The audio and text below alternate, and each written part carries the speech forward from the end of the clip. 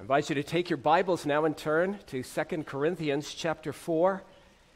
2 Corinthians chapter 4. And I want to encourage you to keep your Bibles open in the course of the message as we consider the 7th verse primarily, but also the context. 2 Corinthians chapter 4.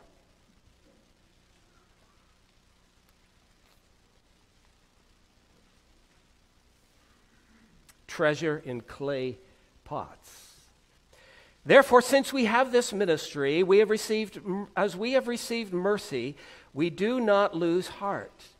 But we have renounced the hidden things of shame, not walking in craftiness or handling the word of God deceitfully, but by manifestation of the truth, commending ourselves to every man's conscience in the sight of God. But even if our gospel is veiled, it is veiled to those who are perishing, whose minds the God of this age has blinded, who do not believe, lest the light of the gospel of the glory of Christ, who is the image of God, should shine on them. For we do not preach ourselves, but Christ Jesus the Lord, and ourselves your bondservants for Jesus' sake. For it is the God who commanded light to shine out of darkness, who has shone in our hearts to give the light of the knowledge of the glory of God in the face of Jesus Christ. Verse 7. But we have this treasure in earthen vessels, that the excellence of the power may be of God and not of us. We are hard pressed on every side, yet not crushed. We are perplexed, but not in despair, persecuted, but not forsaken, struck down, but not destroyed, always carrying about in the body the dying of the Lord Jesus, that the life of Jesus also may be manifested in our body. For we who live are always delivered to death for Jesus' sake, that the life of Jesus also may be manifested in our mortal flesh. So then death is working in us, but life in you. And since we have the same spirit of faith, according to what is written, I believed, and therefore I spoke. We also believe, and therefore speak, knowing that he who raised up the Lord Jesus will also raise us up with Jesus, and will present us with you. For all things are for your sakes, that grace, having spread through the many, may cause thanksgiving to abound to the glory of God. Therefore we do not lose heart, even though our outward man is perishing, yet the inward man is being renewed day by day. For our light affliction, which is but for a moment, is working for us a far more exceeding and eternal weight of glory. While we do not look at the things which are seen, but at the things which are not seen. For the things which are seen are temporary, but the things which are not seen are eternal. So far, the reading of God's holy word.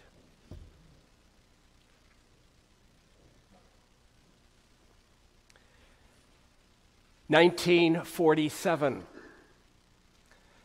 A young Arab named Muhammad was tending flocks east of Bethlehem.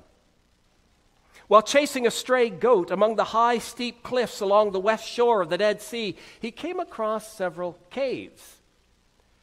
One of them had an opening only large enough for a man to crawl through. Muhammad took a rock and tossed it into the cave. He expected to hear a dull thump, but instead he heard the sound of breaking pottery. The boy investigated the cave and found it loaded with tall jars. Later he returned with a friend to have a closer look. Large pottery vessels stood in 2 rows, the kind of vessels that were used in ancient times for storing water or food.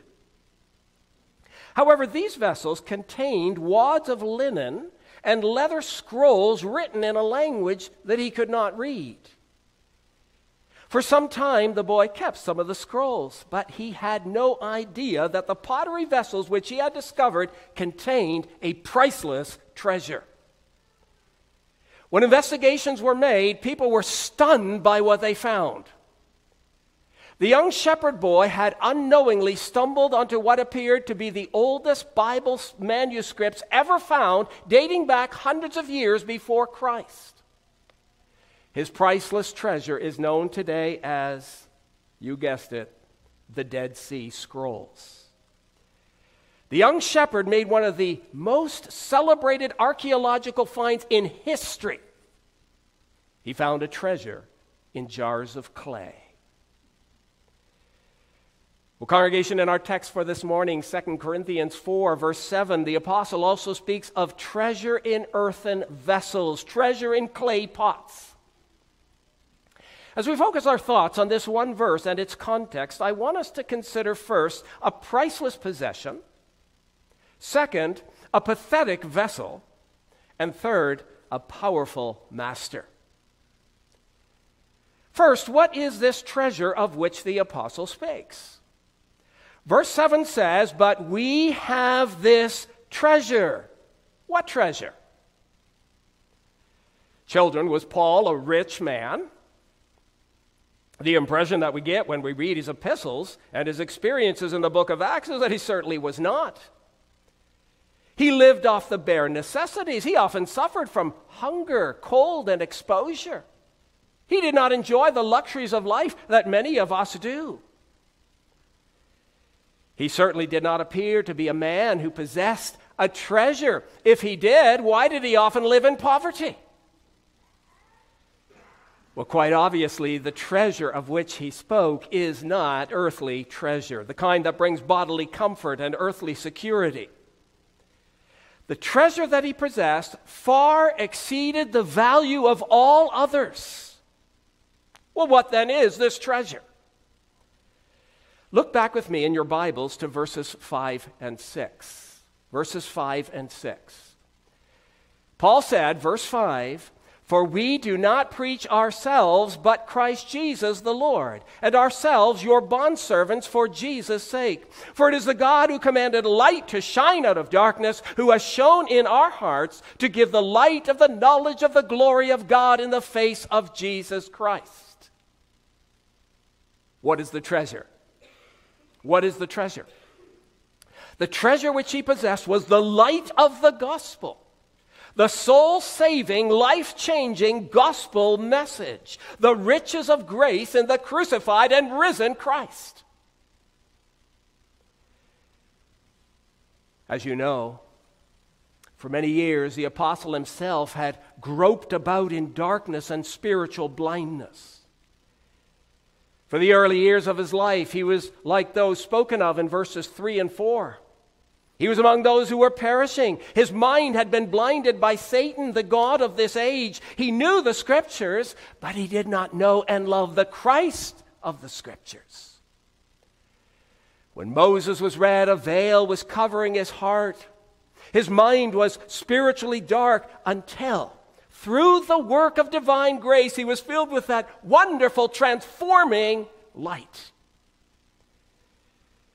The apostle never forgot that astonishing encounter which he had had with a resurrected, glorified Christ on the Damascus road. At midday, the time when the light of the sun is most intense, he saw a light from heaven brighter than the sun. It was there, in that encounter with the glorified Christ, that the veil was removed, the darkness dispelled, and his spiritual blindness healed. The very same God who commanded the physical light to shine out of the darkness at creation when he said, "Let there be light," this same God caused spiritual light to shine in his heart. God drove back the darkness of sin and unbelief, and the apostle, having been confronted by this light, abandoned all that had been dear to him. He left it all for the sake of this one great treasure. Doesn't his experience remind you of what Jesus said through some of his parables? He said, "The kingdom of heaven is like a treasure hidden in the field, which a man found and hid. And for joy over it, he goes and sells all that he has and buys that field." Or again, he said, "The kingdom of heaven is like a merchant seeking beautiful pearls, who, when he had found one pearl of great price, went and sold all that he had and bought it." Both men in those parables sold all that they had for the sake of a priceless possession. Having been confronted by the glory of Christ on the Damascus road, Paul was prepared to give up everything in order to possess that treasure. Having been able to gaze, as it were, upon the face of Christ, who is the true image of God, he was given to see and understand the glory of God himself. His glory is manifested in Jesus Christ. Now, congregation, consider that word, glory. You see it there in verse 6. Consider that word, glory. If you think back for just a moment to the Old Testament, you'll recall that there were several key instances in which the glory of God was revealed in a special way. In Exodus 40, the glory of the Lord filled the tabernacle.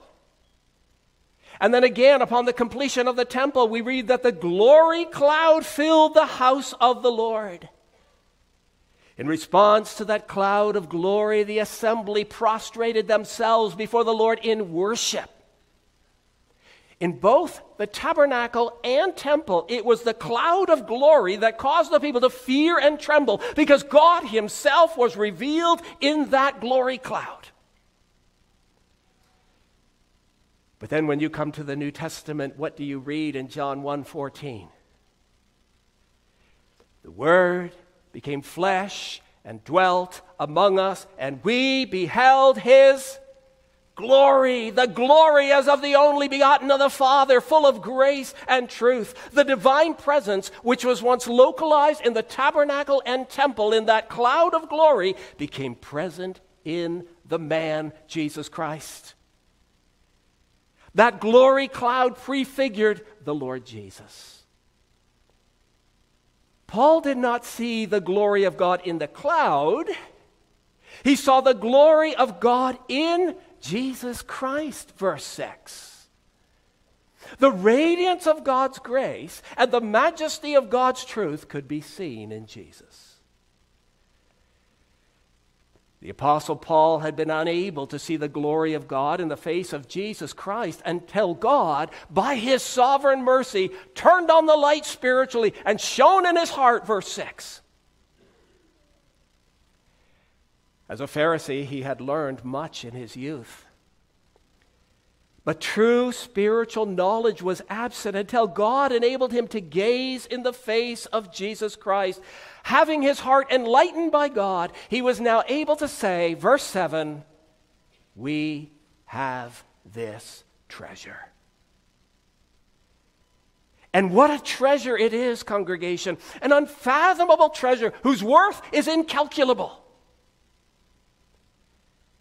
To be granted the knowledge of the glory of God, to be granted the light of the gospel is a tremendous treasure.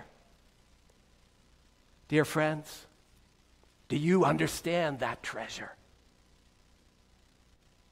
Has the darkness of sin and unbelief been driven out of your life? Has the God who turned on the light at creation turned on the light in your heart? Have you received the light of the knowledge of the glory of God in the face of Jesus Christ? The apostle celebrated this rich gift of grace. He had come to understand how a righteous God had made it possible to receive sinners. He had come to know the character of God as he gazed on the face of Jesus Christ. Yes, he had received a treasure. But now if you go on in verse 7, you see secondly how Paul described the place in which this treasure is deposited. It's a rather pathetic vessel. It's a rather pathetic vessel. Look with me to verse 7. But we have this treasure where?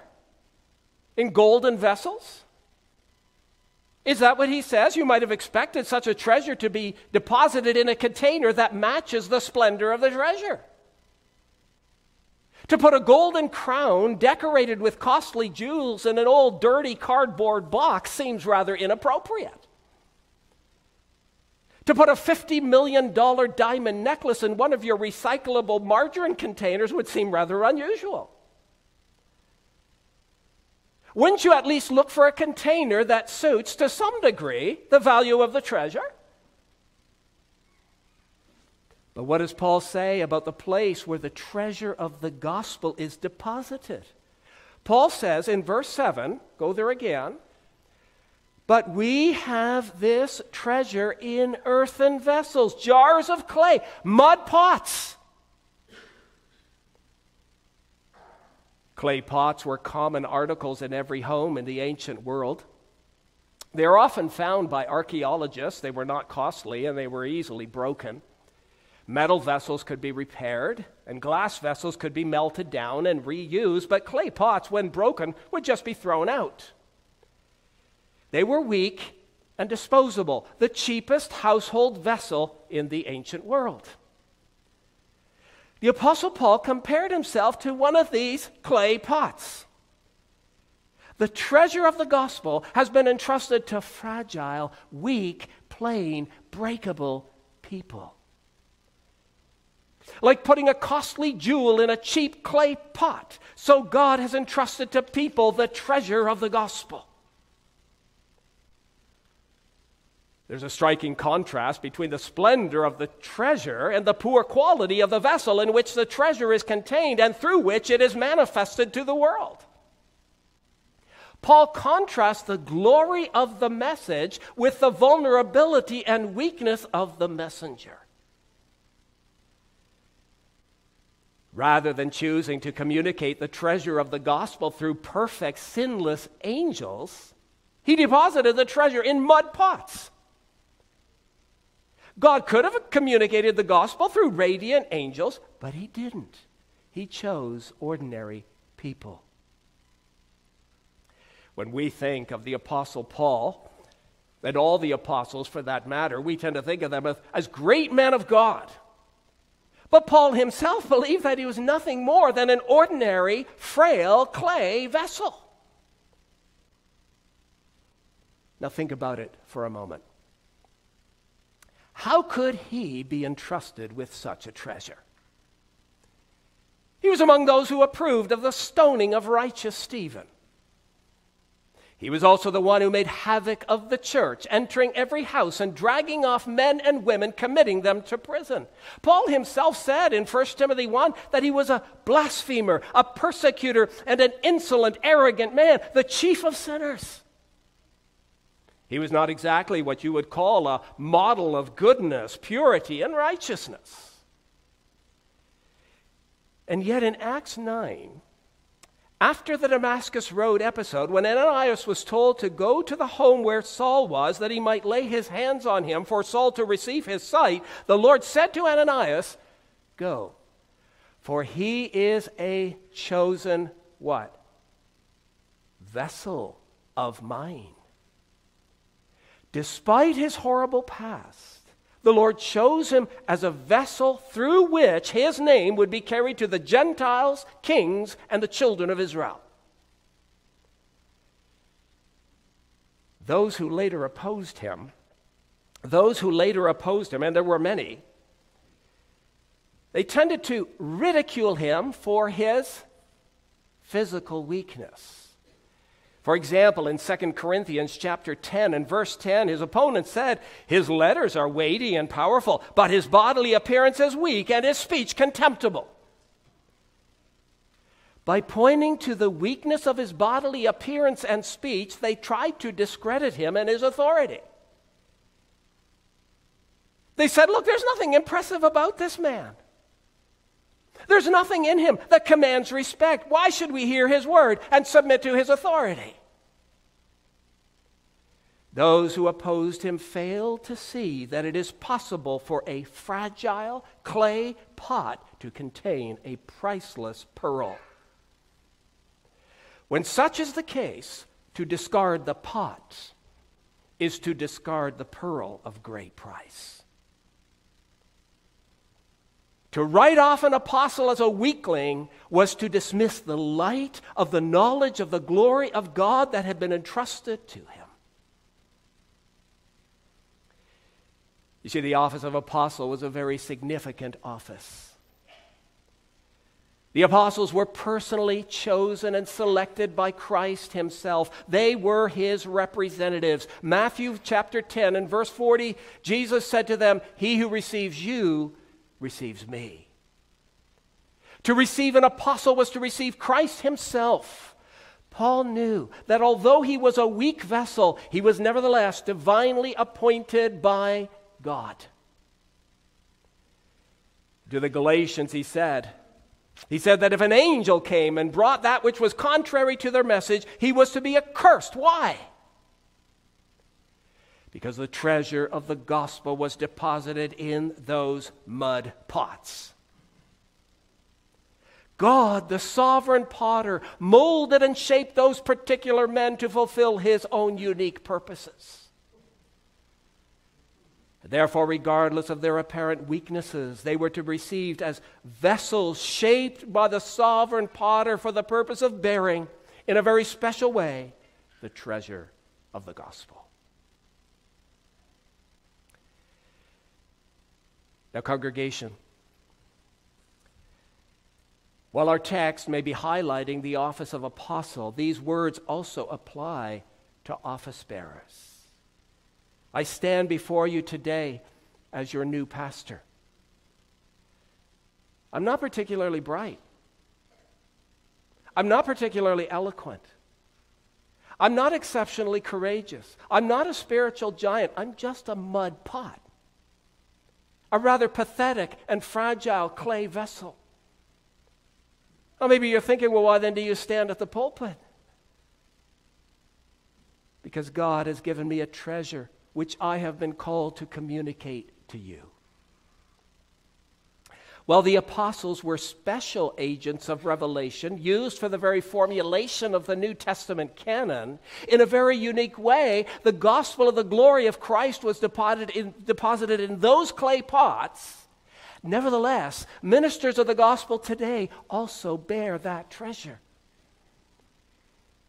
We have the completed scriptures. The Holy Spirit opens our understanding of them. Ministers of the word and office bearers carry that treasure in their earthen vessel. Yes, we are just plain mud pots. It doesn't sound very flattering. Yet God has entrusted to us the glory of the gospel. And so if any of you reject the message because of the weakness of the vessel, you are failing to see that it is possible for a fragile clay pot to contain a priceless pearl.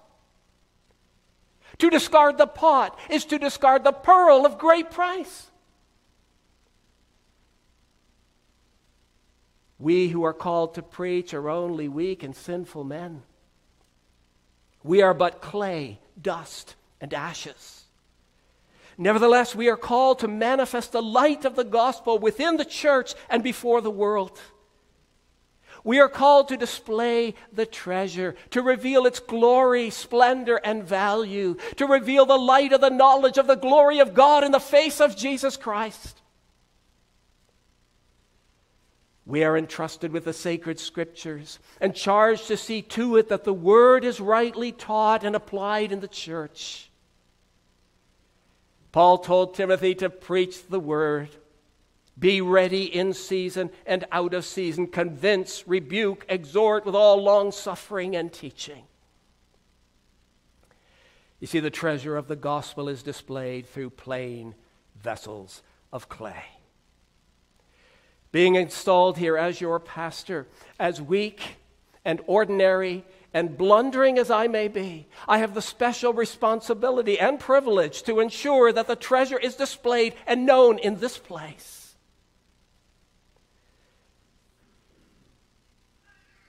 And then, congregation, not only does this apply to apostles, ministers of the word, or office bearers, but all Christians are also called upon to manifest the light, the treasure of the gospel to those who are lost in sin. God could have written his message in the clouds. He could have given his angels the responsibility to proclaim it. He could thunder from the heavens the message he desires people to hear. But he doesn't do any of these things today. He has chosen to use mud pots like you, to bear the light. You may feel totally inadequate to bear such a treasure. You may feel overwhelmed by your own sin and unworthiness. Being sinful sons and daughters of Adam, we have rebelled against God, and in ourselves we would trample that treasure. And yet God looks upon us, molds us and shapes us so that you may be useful to him. Even as he snatched the Apostle Paul from a life of sin and declared that he was a chosen vessel to bear his name, so there is a sense in which he does with each and every believer. Yes, Paul was a unique person, used for unique purposes, but he too was a man of clay, dust, and ashes. He was made of the same stuff of which you are made. And so, brothers and sisters, we stand back in amazement at the way God has chosen to manifest his treasure in the world and what he has decided to use. It goes beyond our understanding. If you had something that was extremely precious, would you entrust it into the hands of unreliable people? And yet the Lord deposits the greatest of treasures in clay pots. Why does he do it? He does it to show that we serve a powerful master, which is point number 3. A powerful master. Look with me once again to verse 7.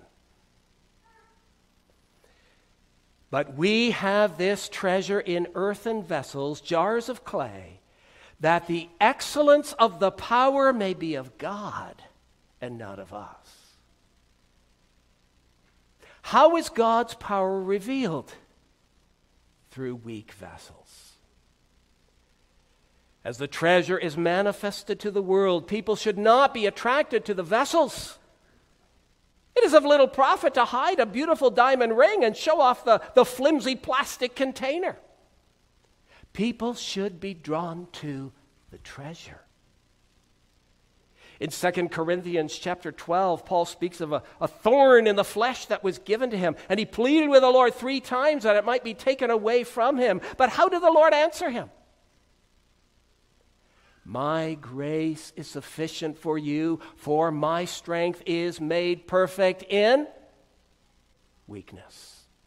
Weakness.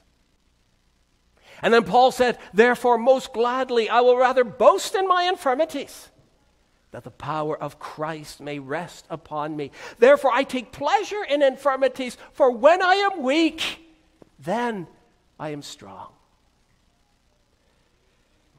The power of God is revealed through the weakness of the vessel. The earthen vessel can accomplish absolutely nothing unless it receives strength from God. God brings praise to himself through those who are weak. The glory is then given to him rather than to people who are formed from the dust of the ground. Brothers and sisters, this principle that we find in verse 7 is illustrated in the following verses. Did you notice that? On the one hand, we see the weakness of Paul and his fellow laborers. We see their vulnerability as clay pots. On the other hand, we see the power of God which sustained them from day to day. Have a look at verse 8. Verse 8. We are hard pressed on every side, yet not crushed. We are perplexed, but not in despair. Persecuted, but not forsaken. Struck down, but not destroyed. As a vulnerable, frail vessel, the apostle would have been crushed. He would have fallen into despair and been destroyed. When you press upon or strike a clay vessel, how long will it take before it breaks into pieces? Not very long. But the apostle says, even though we are clay vessels, we are not crushed, despairing, forsaken, or destroyed. What was impossible from a human point of view was possible through the power of God. as they stood under pressure. Those who opposed them were forced to reckon with the fact that the excellence of the power belongs to God and not to us. In 2 Corinthians 11, the apostle gave a rather detailed list of the many difficulties which he experienced as a vessel bearing the treasure of the gospel. 5 times he received 39 lashes. Imagine that, 5 times. He was also beaten with rods, stoned, shipwrecked, threatened, falsely accused, suffered from hunger, thirst, sleeplessness, cold, and so on. What he went through was certainly enough to crush any clay pot to smithereens. But the Lord sustained him so that he appeared to be like a cat with 9 lives. It was evident to all that the excellence of the power belonged to God and not to man. God sustained him through trial after trial, contrary to all human expectations. When man's resources would have come to an end, God's resources saw him safely through. Thus, God was glorified through human weakness. Congregation, the excellence of the power of God revealed through earthen vessels is illustrated on many pages of the Old Testament. Let me just remind you quickly of one story, the account of Gideon. Some commentators actually believe that Paul may have been thinking about Gideon's defeat of the Midianites when he wrote the words of our text, torches within clay pots and all that. You know the story. I don't know if Paul was thinking about the story of Gideon or not, but it certainly does illustrate an important truth. God told Gideon to lead his people against the Midianites, who were numerous as locusts. And Gideon, you remember his response, he objected. He said, Lord, I have no name, no reputation, no clout, no strength. I'm a nobody.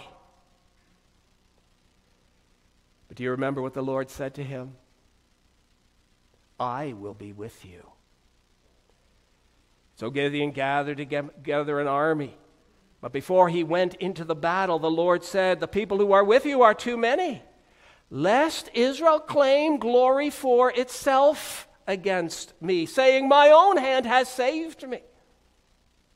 And so Gideon had to narrow down his army from 32,000 to 300. God said, by these 300, I will save you. Through the weakness of man, a ridiculously feeble army, the surpassing power of God was revealed. The Midianites were subdued, and all were forced to acknowledge that the power was of God, not of men. Instead of people saying, isn't Gideon a wonderful fella? If they were honest, they could only say, isn't God a powerful master and Savior? So it was also in the life of Paul. He was frail, pressed, perplexed, persecuted, and struck down. But through it all, the power of God was revealed. Instead of people saying, isn't Paul a wonderful missionary? They could only say, isn't God a powerful master? Brothers and sisters, in ourselves we are nothing. I stand before you as nothing, an insignificant nobody. I am called, and each one of you are called, not to draw attention to ourselves, but to the treasure that we bear. Go back to verse 5 for a moment. Verse 5.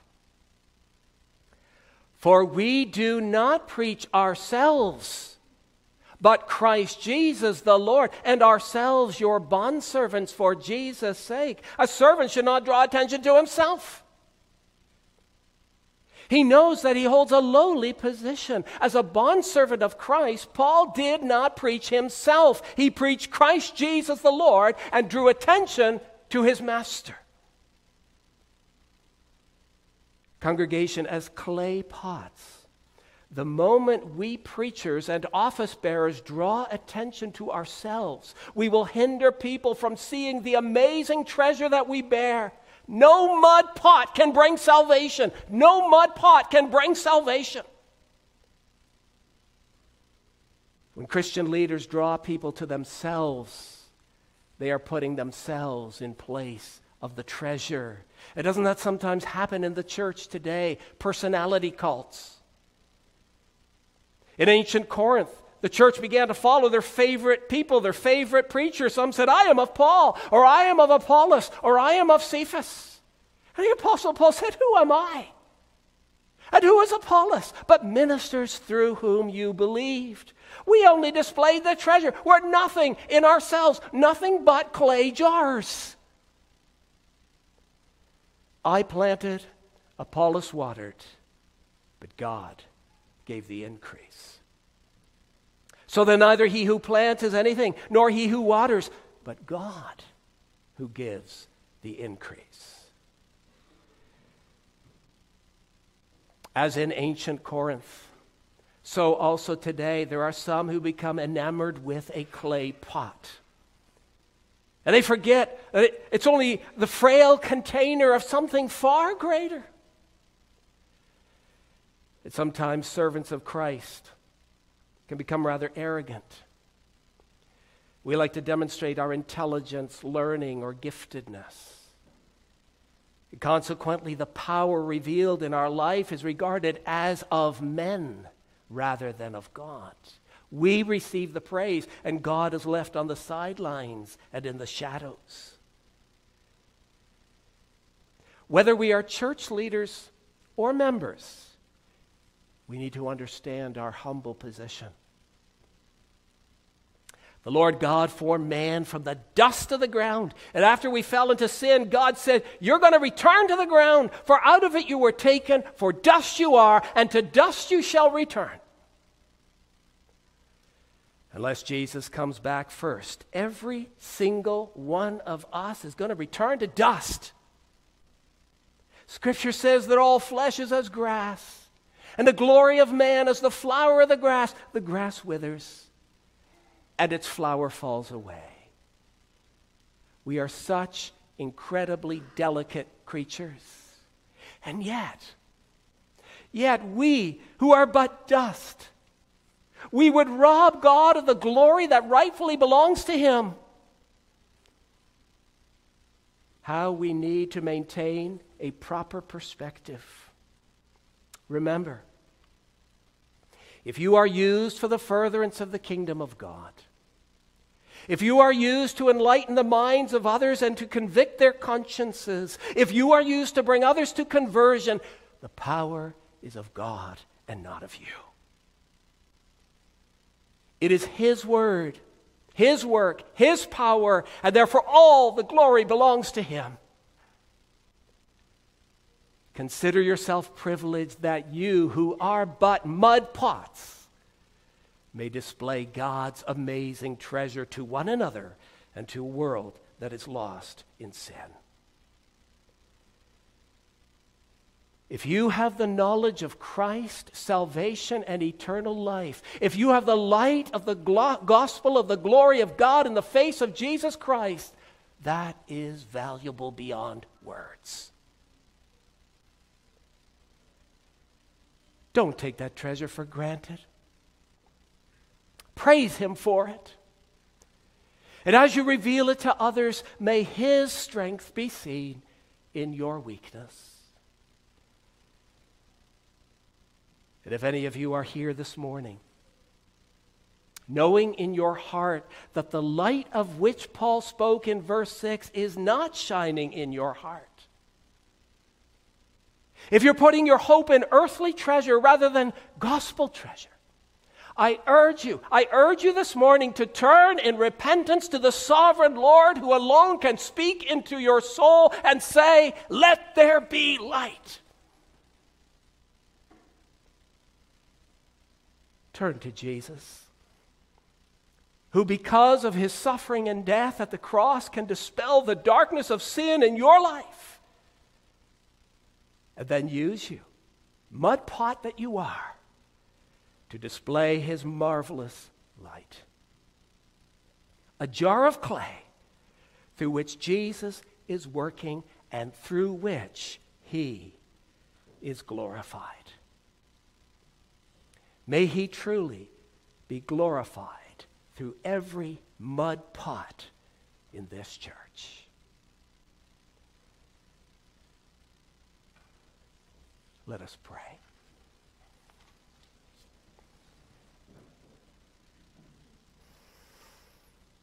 Our Father, we thank you that you, who commanded light to shine out of the darkness, have shone in our hearts to give the light of the knowledge of the glory of God in the face of Jesus Christ. We thank you for that unfathomable treasure. We thank you for the gospel of free grace. We praise you for the message of the cross. We're reminded this morning of our human frailty. We stand amazed that such a treasure would be entrusted to pathetic clay vessels. We pray, Lord our God, that despite our weaknesses, you will use us.